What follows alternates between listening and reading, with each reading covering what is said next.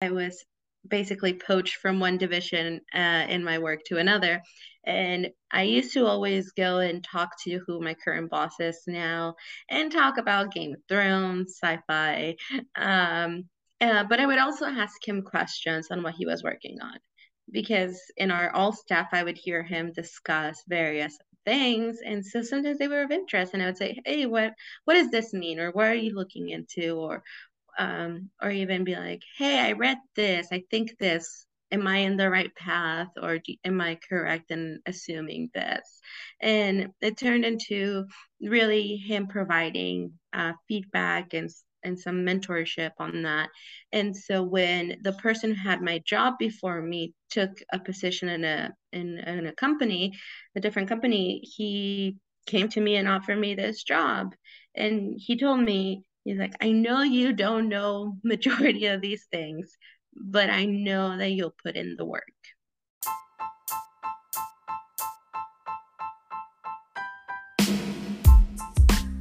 Welcome to the Leadership, Equity, and Wellness Pod with Ricky Roy. Today's guest is Karina Perez. Karina is the Director for Unmanned and Emerging Aviation Technologies at the Aerospace Industries Association. In this role, she works with AIA's members regarding unmanned aircraft systems, urban mobility, and spectrum, among other areas, and works to find industry consensus on complex issues facing the aviation industry. Karina is also the co-founder of the Z Factor Fellowship, an organization focused on providing internships to underrepresented communities in the aerospace industry.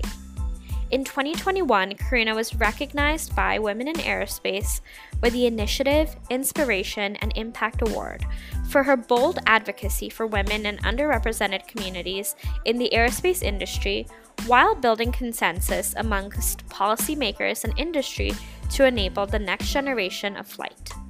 Our recording starts now.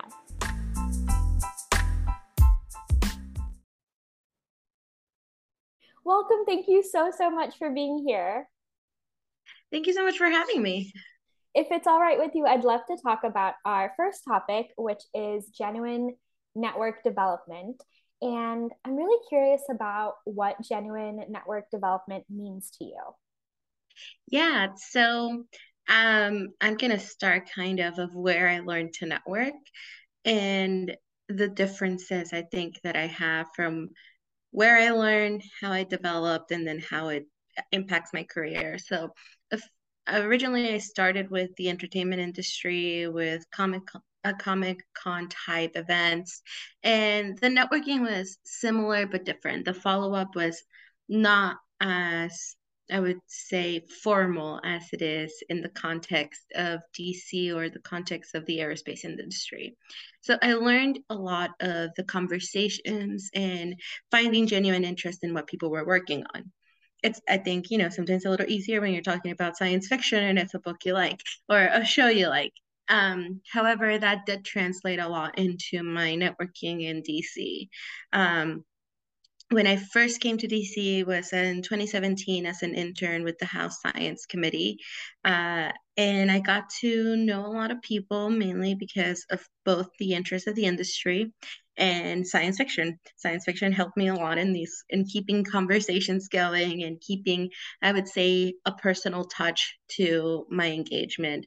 I don't want my engagement with people to seem transactional or to feel transactional because there's more to people into the industry than just the work that we do. There's a lot of who we are, especially in this industry. I think this industry brings a lot of people who are passionate about what they do, and that brings a big part of who they are as well. So I try to not ignore that.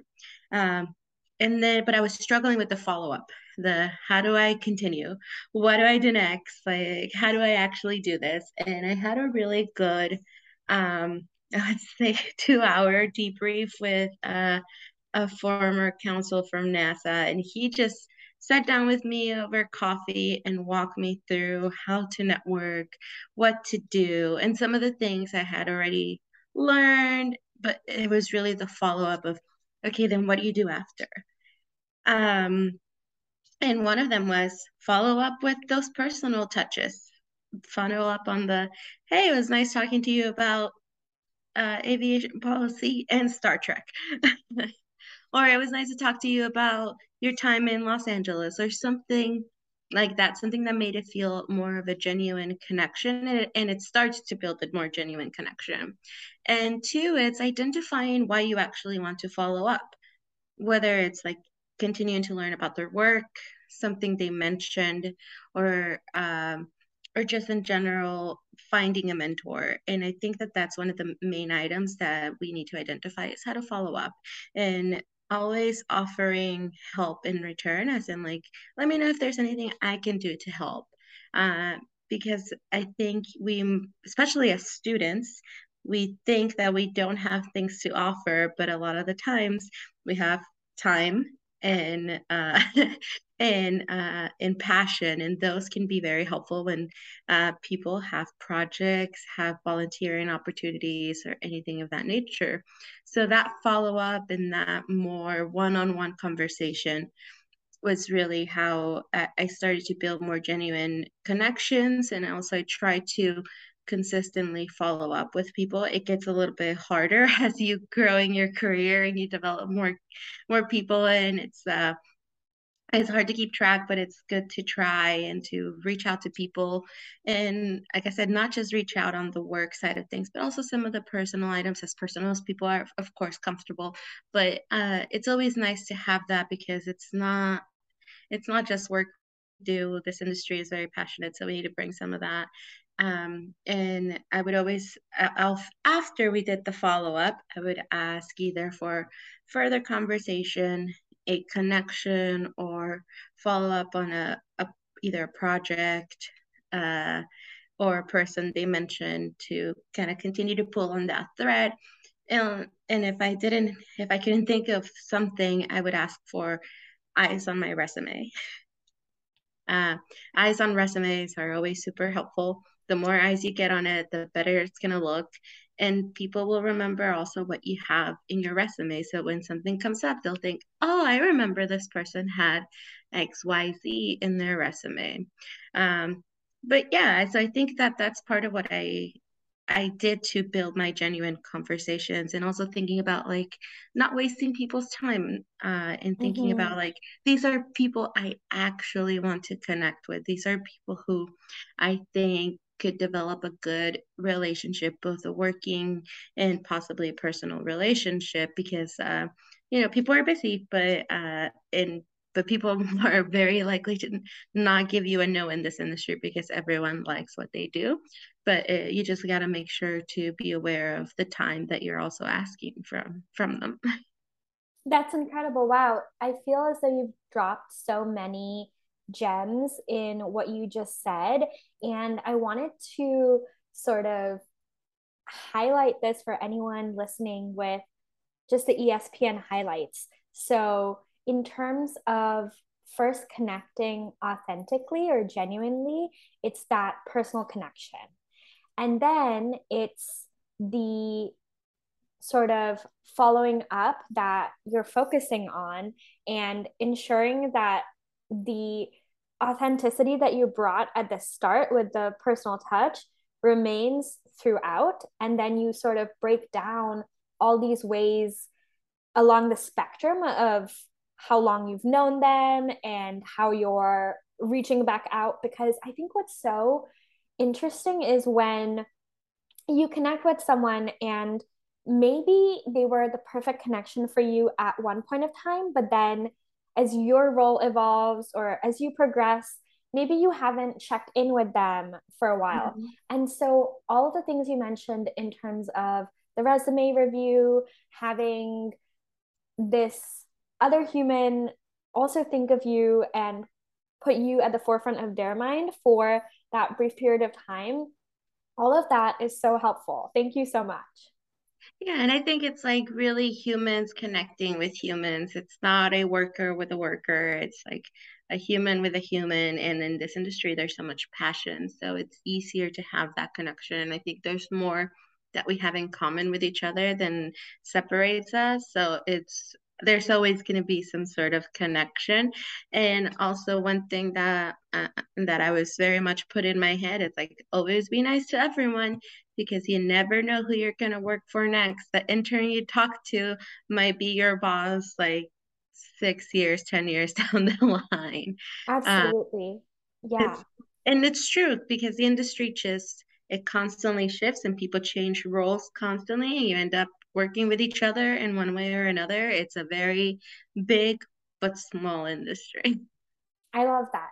And with all of the different methods of connection and communication, especially as newer graduates join the industry, I'd love to take a moment briefly to talk about messaging etiquette because I know for sure that as someone with a social media account and several avenues or messaging platforms through which someone can reach me, I've seen a wide variety of messages, some kinder than others. And so I'd love to know about ways in which people have reached out to you that have made it feel like you definitely want to respond. Because sometimes I've encountered having to say no because of the way in which a message comes through, the way in which it is written, what is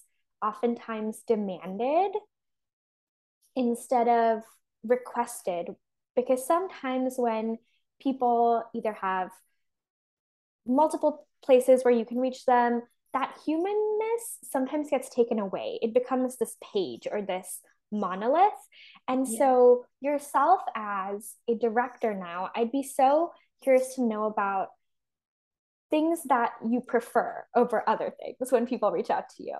Yeah, so that's like the one thing that I mentioned earlier is the considering people's time and what you're asking for in terms of their time.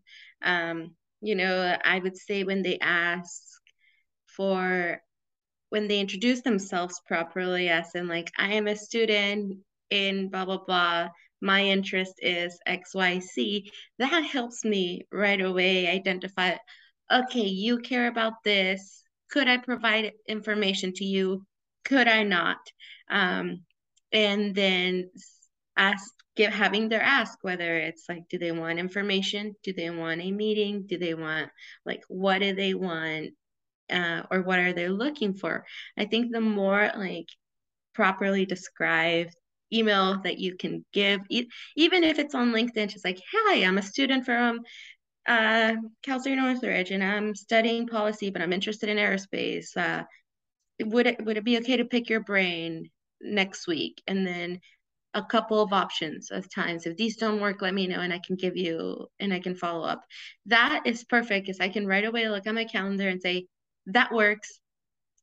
Send me a calendar invite or something. Like that just makes it easier for me to be able to provide the time because it's like I'm not having to go back and forward but if they bring it like out straight describing what they're looking for, what their interest is, and if I can't help, I can say, maybe I can connect you with this other person, or I can guide you to this other person if I'm not the one that's going to be able to help. But I think having them do their research on what they're like, even if it's the broad topics of what they're looking for, because of course they're reaching out because they need more info, but just the having that is very helpful. And I think those are the most successful types of messages that I receive. And I would say my email's on our website, so people are free to reach out to me on our website. Uh, my email, I'm pretty sure it's uh, in my social media accounts. Like it's easy to reach out to people, but I think it's just making sure that you reach out properly. And I think at least for me, preferably would be like on LinkedIn or an email or something like that if it's professional, because on Instagram or something like that, it just feels a little out of, I wouldn't say out of bound, but I'm not an influencer or I'm not anything like that where I would be able to connect in that way. Um, but I know it can be very different to different people. There's people who prefer different platforms. uh, So I think it's very dependent, but LinkedIn and email I think are some of the best ones for professional connections. And I think overall people are more willing than not to say yes to a informational interview. It's just more making sure that you are asking for the right things, or clearly asking for what you're looking for, because that's going to help us identify whether we can help you or if we can send you to someone else who might be able to help you. um, uh yeah, because if we have that clear, we won't say no. We'll just say, maybe try reaching out to this person, or let me introduce you to this other person. Absolutely. And I think that's what's interesting is so from what you shared, there's so many parallels with how I reached out when I was looking to build my network as an international student because I simply didn't know where to apply to because a lot of the places that I know I can apply to now either didn't exist or were in stealth. And that being said, I would always, as you said, introduce myself, provide timings. I would attach a portfolio so that they could get to know me more in a way that I had control over. So beyond LinkedIn. And this was a website that had colors and pink and yellow. So it showed that I was this vibrant engineer.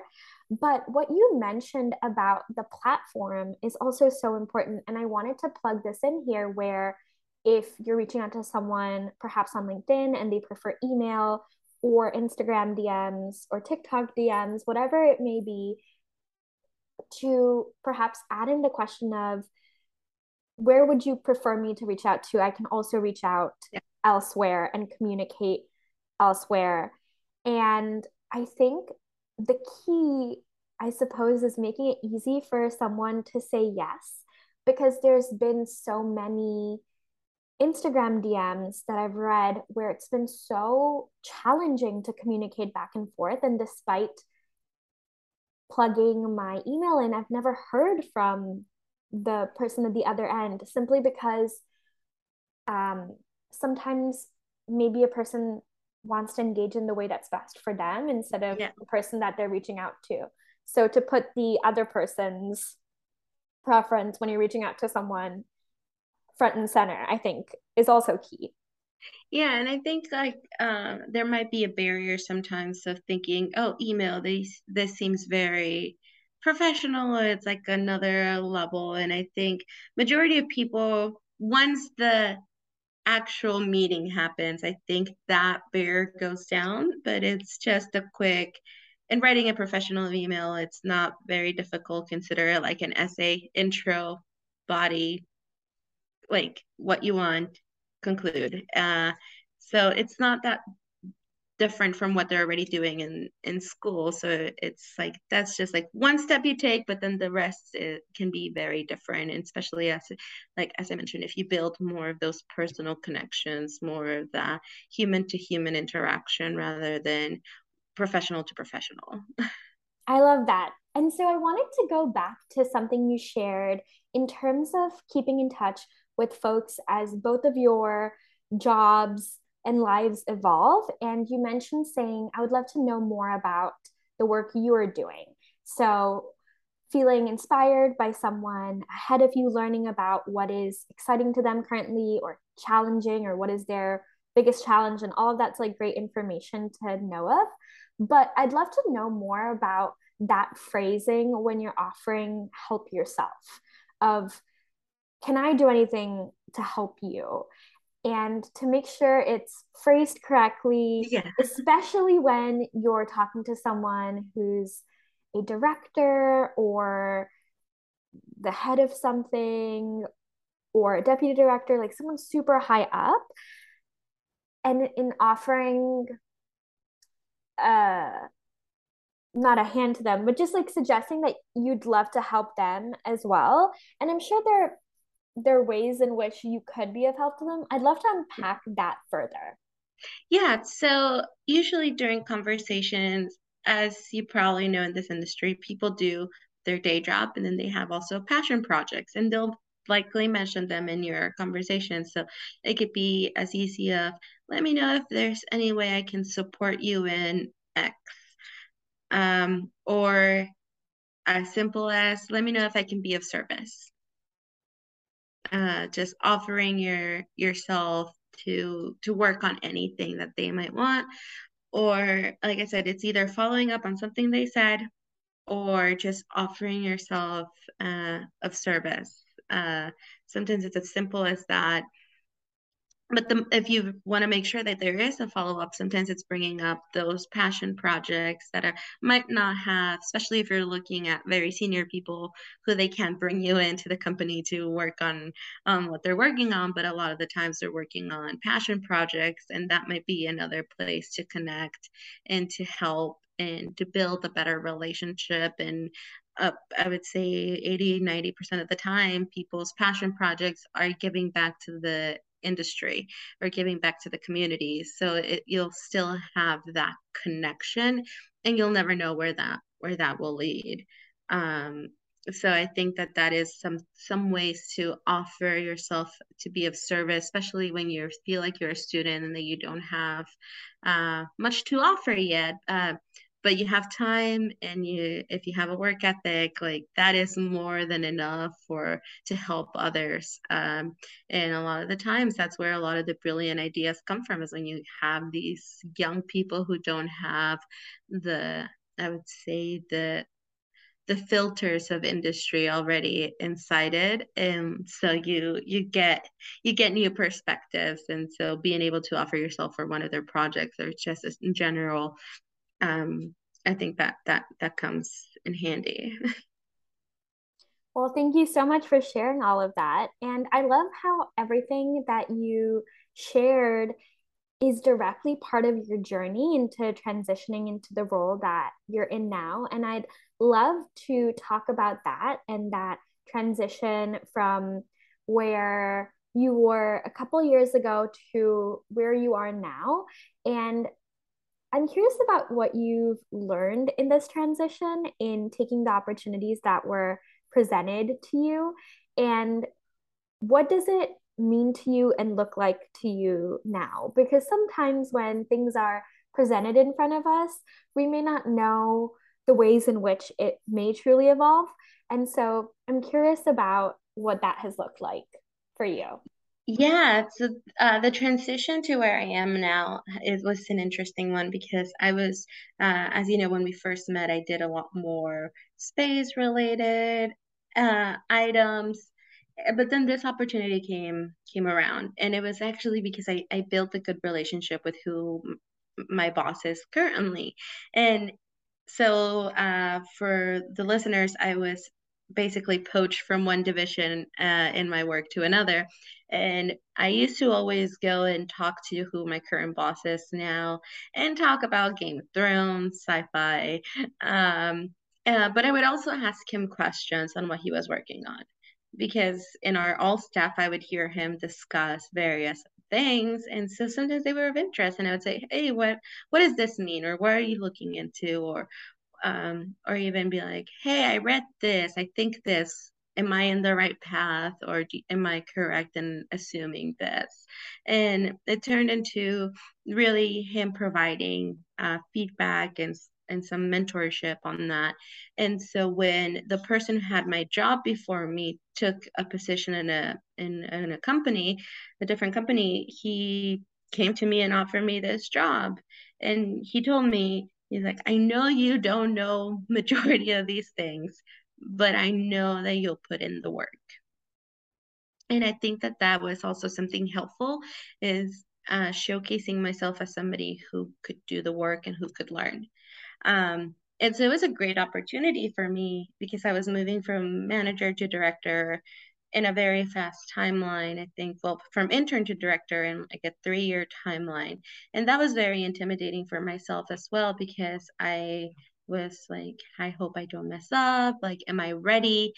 Will I, like, I don't know everything on this issue. How am I going to take on this? Am I going to be okay doing this? And so that was a lot of my internal I would say conflict, and I was turning on it, and it's interesting because you are looking at all these things while you have a positive thing in front of you, but you're still thinking negatively. Like, am I ready? Can I do this?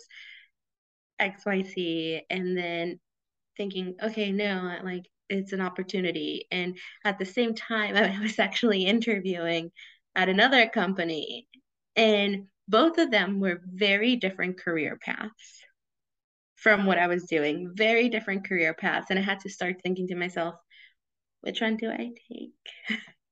Which one, where do I go? Like, what do I want to do with my life?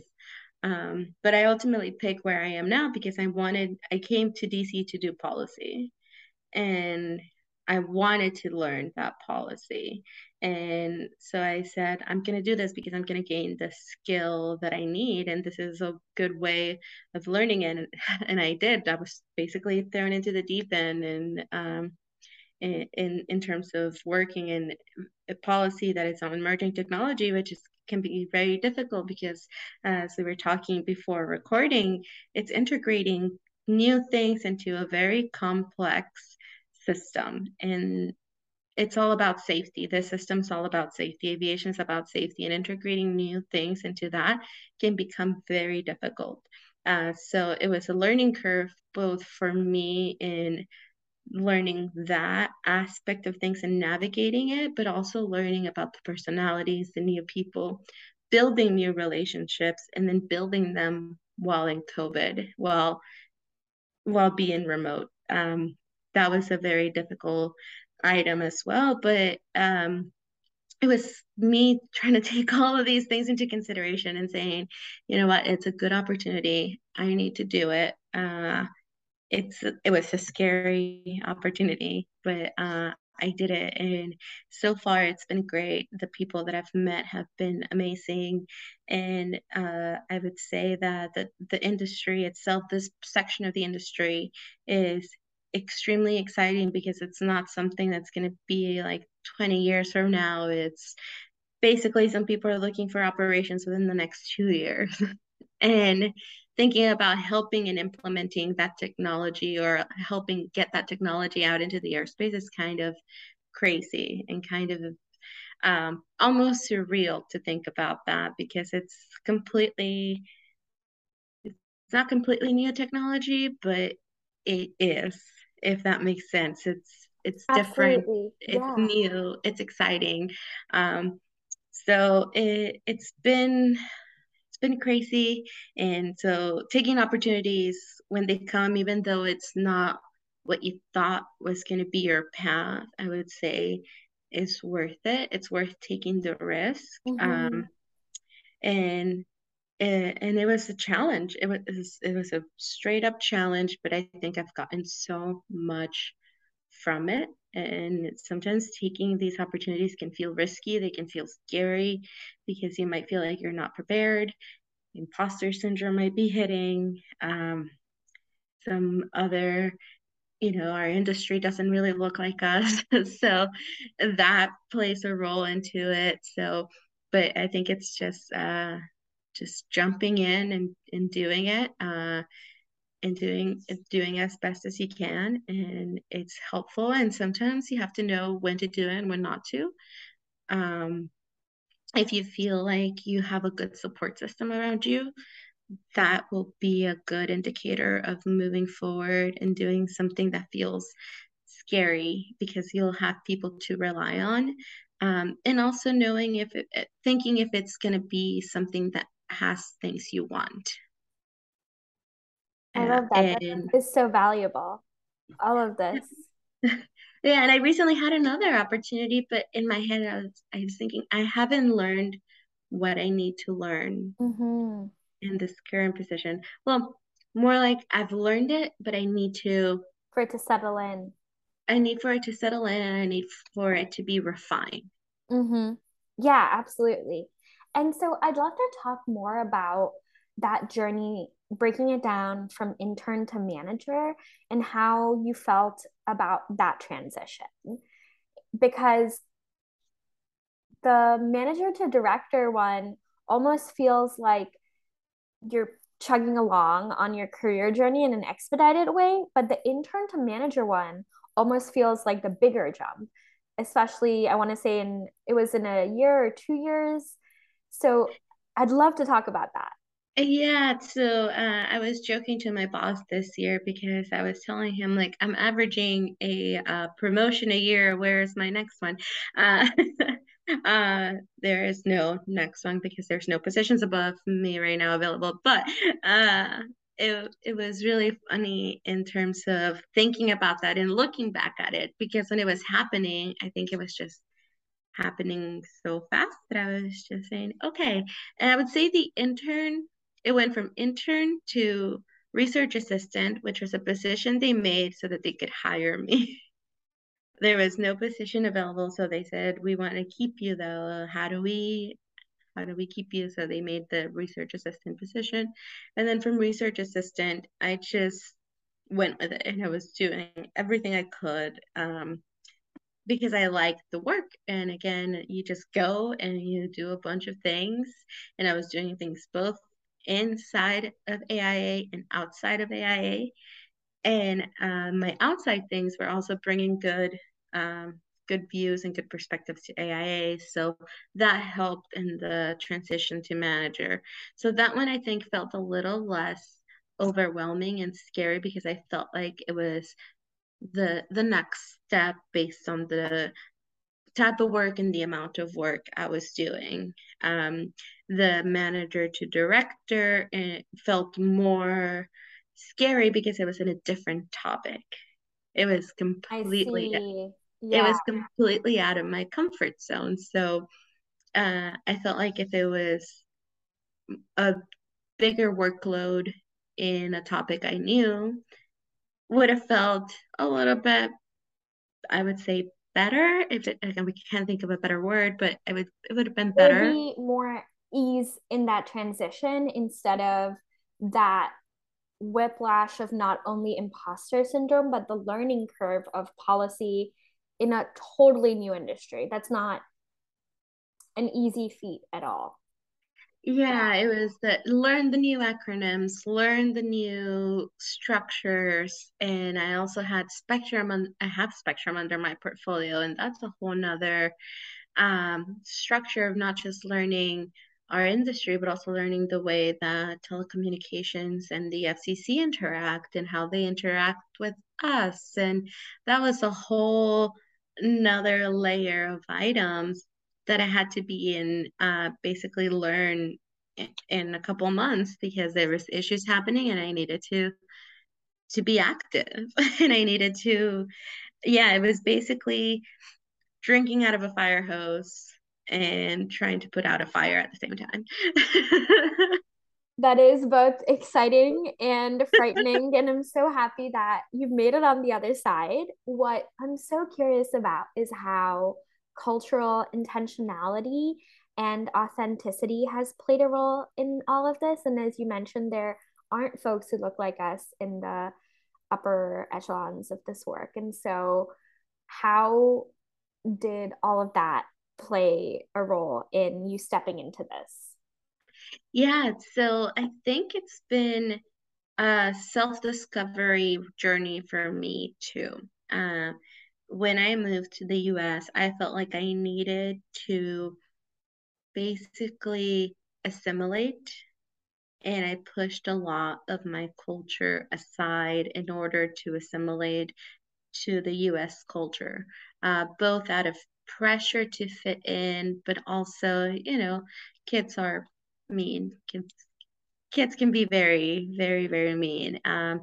And so I pushed a lot of it to the side, and it wasn't until I graduated college and moved to the other side of the country and started to realize I am missing a part of me. I am missing a section of who I am as a person and who I am culturally. And it started with food. It started with me trying to learn how to cook the things that I pushed to the side and not learn how to cook.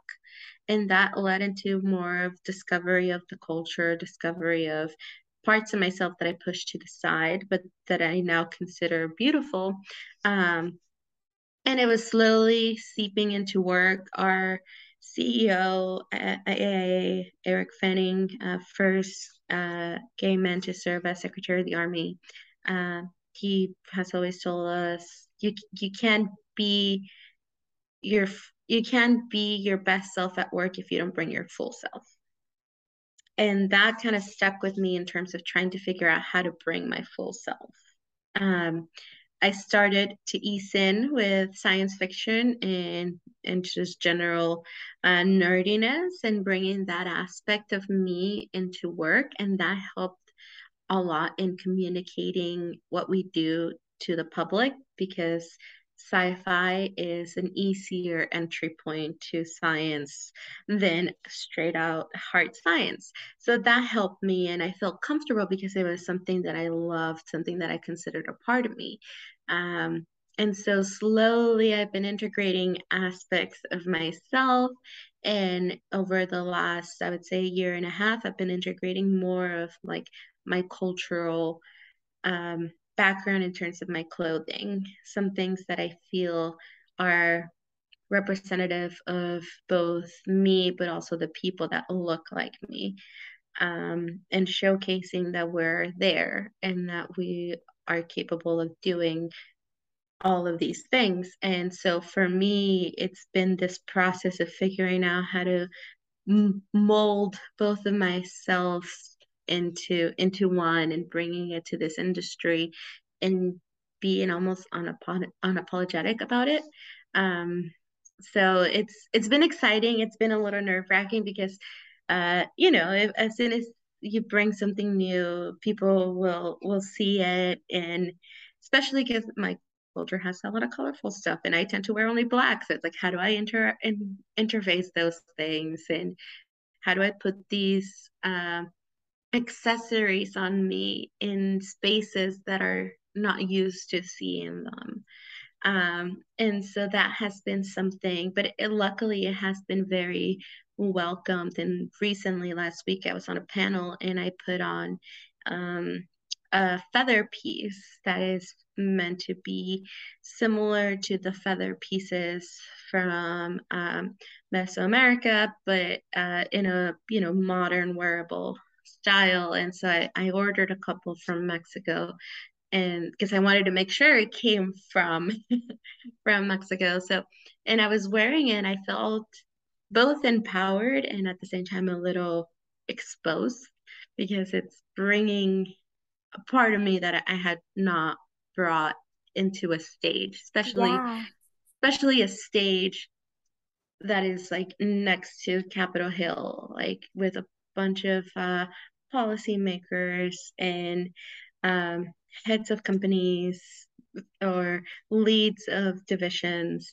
And that was intimidating, but also empowering because it was not just me bringing me, but bring others along with me. I think it's like a silent representation of it. And I had a nice experience in the Uber on my way to the event. It was a woman from El Salvador who was driving, and then she, pointed out the feathers, and we started talking, in a very motherly, Hispanic motherly way. Basically, just sent me off with like some very nice words, and it was very heartwarming. And so I kind of brought that energy with me, and it made me really think that it's not just out there that I do it; it's when I'm around other people and they find out like what I do, that there's I would say, community pride that comes along with it.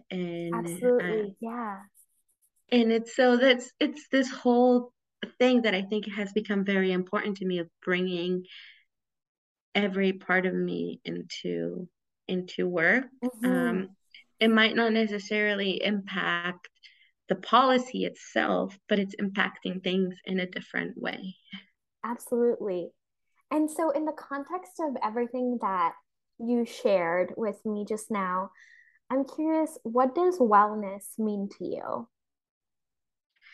Yeah, whew, that's that's a big one because I think that's also another item that I've been working on because at least in the way I grew up and the culture I grew up in, and I'm not sure if you might identify too, it's the work, work, work, work, work. You got to make things happen. You got to make sure things get through. And it's great when it comes to your work ethic at work, and it's great when you're doing projects, but it doesn't leave the room to take care of yourself all Mm-mm. the time. And so I had to figure out that the hard way by like getting sick and my anxiety getting worse. And, I have both anxiety and PTSD. So that whole mess of like, you have to take care of yourself. Mm-hmm. Um, I had to figure that out too. And I also had to be open about those things. Um, as you know, I have the Set Factor Fellowship with a couple of other people, and I was open with them about like, hey, sometimes I need some time because I need to be able to process things.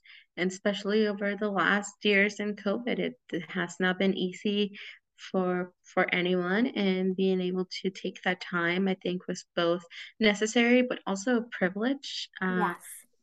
Because it was a privilege of the current position I have. If I didn't have this position, I wouldn't be able to do that. And that's also, I think, important to acknowledge for myself, because I can't expect that from everyone. I can't Mm-hmm. expect for everyone to be able to do that because it's unfortunately not accessible to everyone. I was lucky enough to be able to have a great therapist, a good support group of friends and family, and people around me who understand. But not everyone has that, and not everyone is able to do that.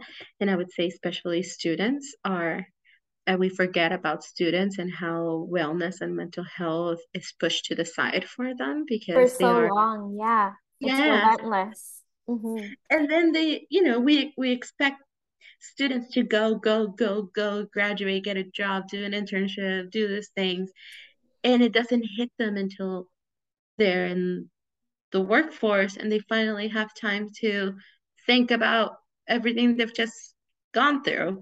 So I think it's important to also think about students as people that need that wellness, as people that need the rest. And it can be very different to everyone, but I think for me, it's finding times for myself, finding time for me to not talk to people and just be with my dog or paint or draw or anything that gets me to express things that I feel. Um, and they don't have to be productive. They don't have to do anything. But it took a while for me to get here, and it took like a while for me to accept that. Uh, so sometimes I joke that I don't pay my therapist enough. I well, first I complain when I see the bill, but then when I'm able to process things, I'm like, oh, I don't pay her enough. There we go.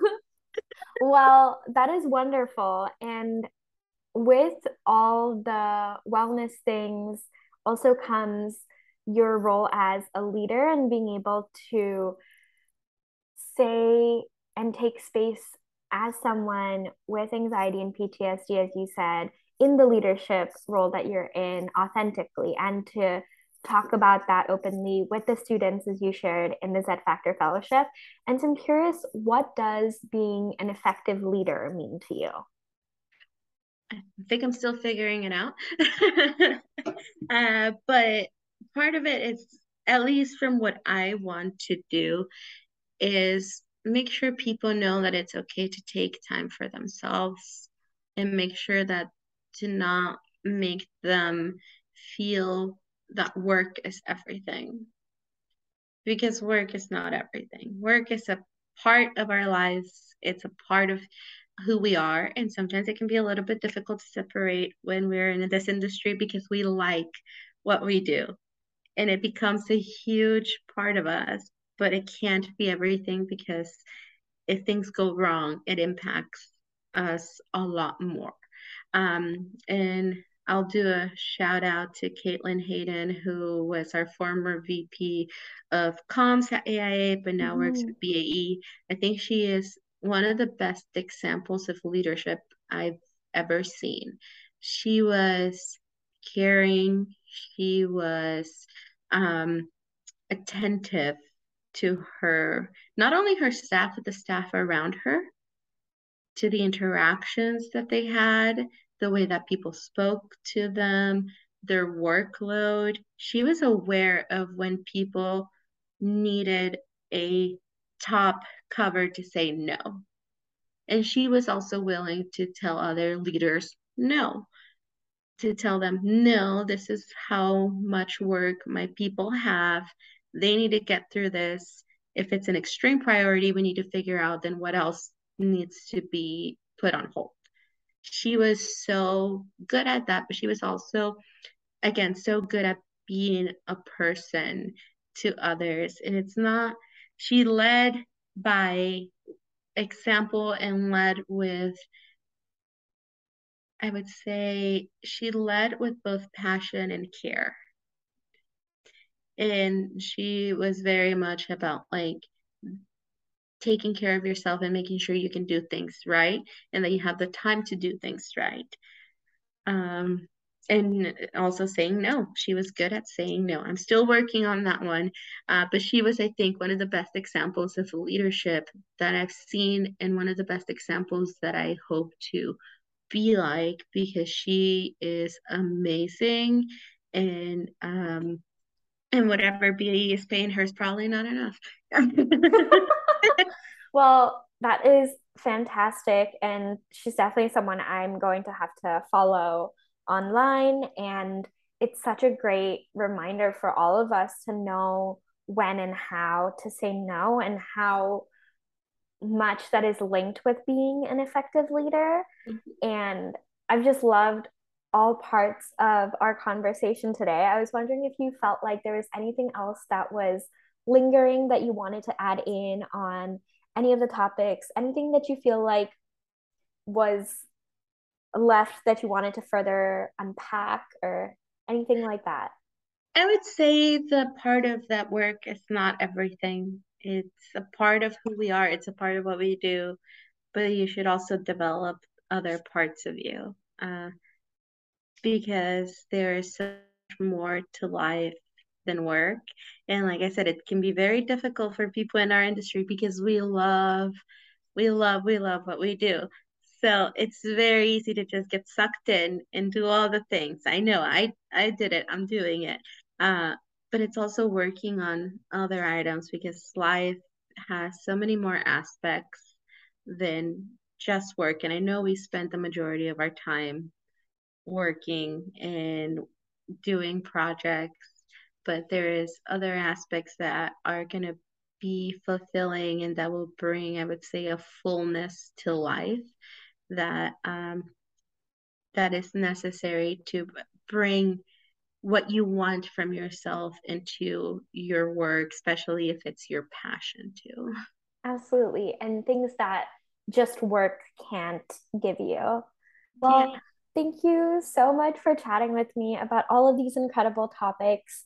I and so many people in the community that looks closer to us are so grateful that you were able to persevere through all the hard things for the representation that you bring in your role. So I'm so grateful. They are so grateful. Thank you for everything that you've done and continue to do, and outside of work too, to uplift these voices.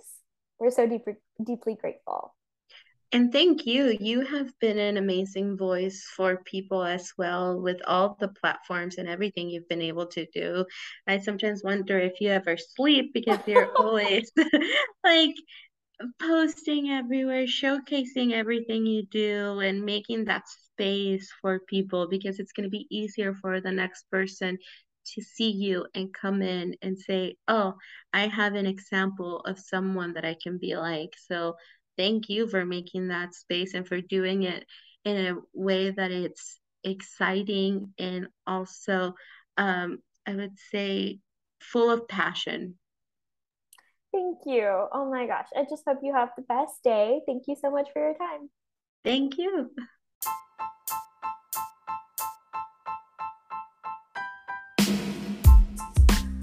Thank you so much for listening to the Leadership, Equity, and Wellness Pod by Ricky Roy.